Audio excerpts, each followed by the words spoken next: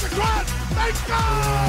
They score! Welcome to God's Playbook with your host, Father Rico Passero. Lock is a 20, 10, 5, touchdown! Touchdown! Let's play ball.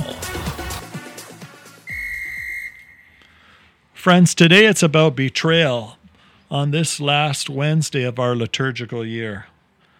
In John chapter 13, verses 21 to 30, we see that Judas goes from being a friend and a close ally of Jesus to the betrayer.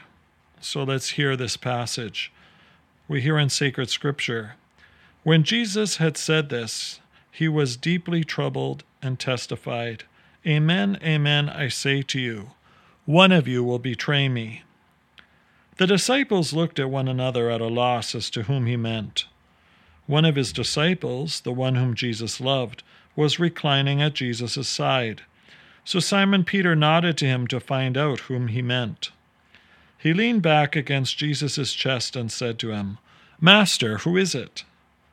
Jesus answered, 'It is the one to whom I hand the morsel after I have dipped it.' So he dipped the morsel and took it and handed it to Judas, son of Simon the Iscariot. After he took the morsel, Satan entered him. So Jesus said to him, 'What are you going to do? Do quickly.' Now none of those reclining at table realized why he had said this to him. Some thought that since Judas kept the money bag, Jesus had told him, 'Buy what we need for the feast,' or to give something to the poor. So he took the morsel and left at once. And it was night." The Gospel of the Lord. Praise to you, Lord Jesus Christ. Have you ever been betrayed, friends?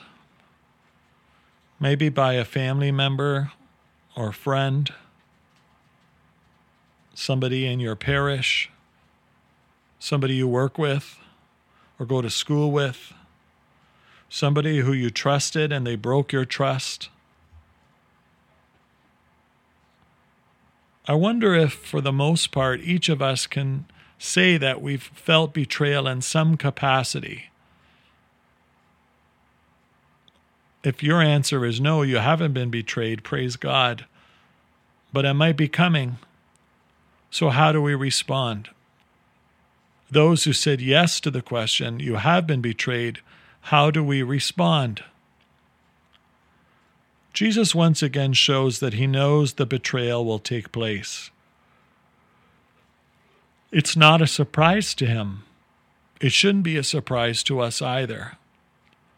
Jesus once again models how we are to respond as a result of the betrayal.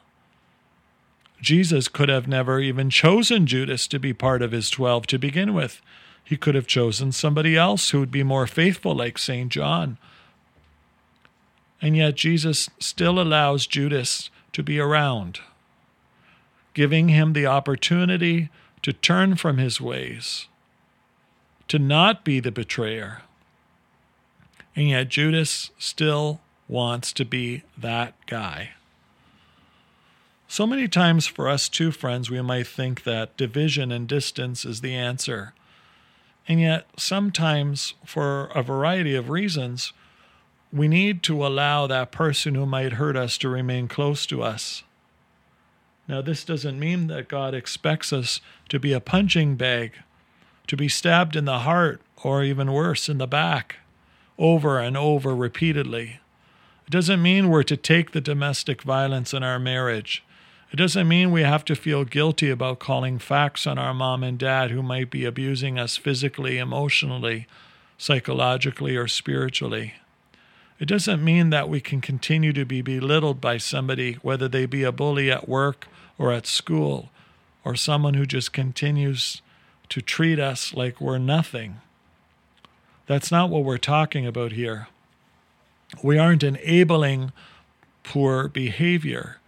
Jesus doesn't encourage Judas to do what he's doing. He just says, if you're going to do it quickly. Jesus knows that his cross is coming. He doesn't run from it. He embraces it. There are many ways in which we too might be betrayed by individuals or by outside sources. How many of you might feel betrayed by your body? You eat well, you exercise well, and yet you might still face an ailment of some kind, whether it comes because of your genes, the job you do, or the environment you live in. Sometimes we can be betrayed by what appears the external factors around us too. And so we can either be down in the dumps, we can keep our barriers high, no longer trusting anyone or anything, or we can be like Jesus, who continues to love despite the betrayal. He loves Judas to the end. He continues to trust the other 11 disciples who, yes, will betray him on a lesser level, but continue to deepen their relationship with the Lord. Jesus is patient with each of us, because it's easy to nail Judas to the cross and condemn him for what he did. But sometimes, friends, when you and I choose sin over God's love, are we not betraying his love and trust when we choose sin over his commandments? Are we not like Judas in our behavior, in our words, and our actions? What if God was to be short with us? Where would that leave us? Indeed, Jesus shows his mercy. He shows his compassionate side. He wishes that Judas would use the gift of free will and make a choice that is pleasing to him. He hopes the same for us too. It's easy to get caught up in the times where we have been loving, faithful, and humble friends of the Lord. What's important for us to identify is the fact that when we are the opposite and when we betray him, this is where it shows how much the sacrament of God's mercy is so vital. A God who is compassionate, slow to anger, and gives us a second and millionth chance when it comes to the sacrament of reconciliation. But even in the sacrament of healing, friends, we are called not to abuse the sacrament and just betray the Lord and just say, well, human beings sin, so it is what it is.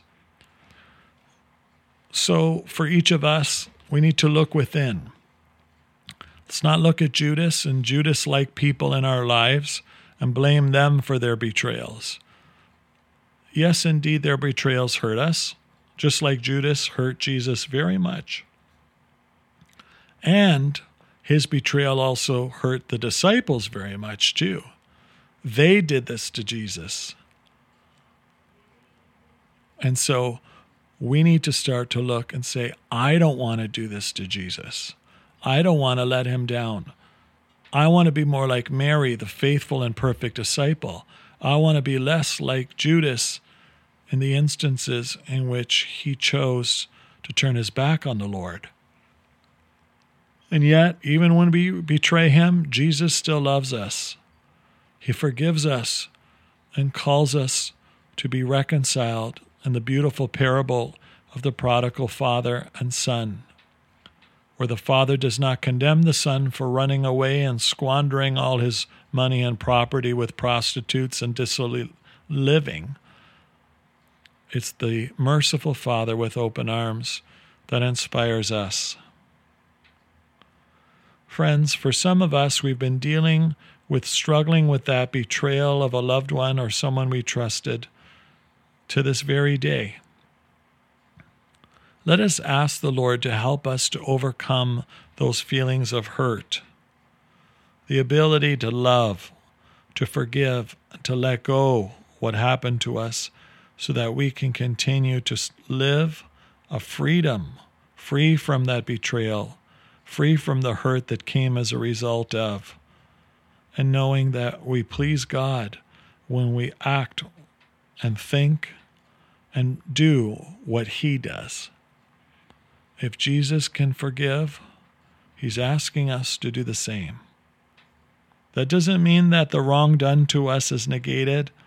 That doesn't mean that it's any less inappropriate. it means for us to be fully aware that God sees everything, and God will handle the justice that needs to come. He's just calling us to be compassionate. Today, let's use this example of betrayal to pray for those who have been betrayed, to pray for those who feel bad about their betrayals so that they can come to ask for mercy and be reconciled, and that the people they've hurt will accept them. Not what they did, but accepting them as a brother or sister in Christ. How do we deal with betrayal? Let's deal with it like Jesus did. And then, freed from the shackles of the hurt and the wrong done from us, we can move forward with time, with healing, and with God's grace. For God's Playbook, friends, I'm Father Rico. God loves you, and so do I. If you like what you hear, please consider supporting us using any of our affiliate links in the description below via Buzzsprout, Ko-Fi, or GoFundMe. Thanks, and God bless.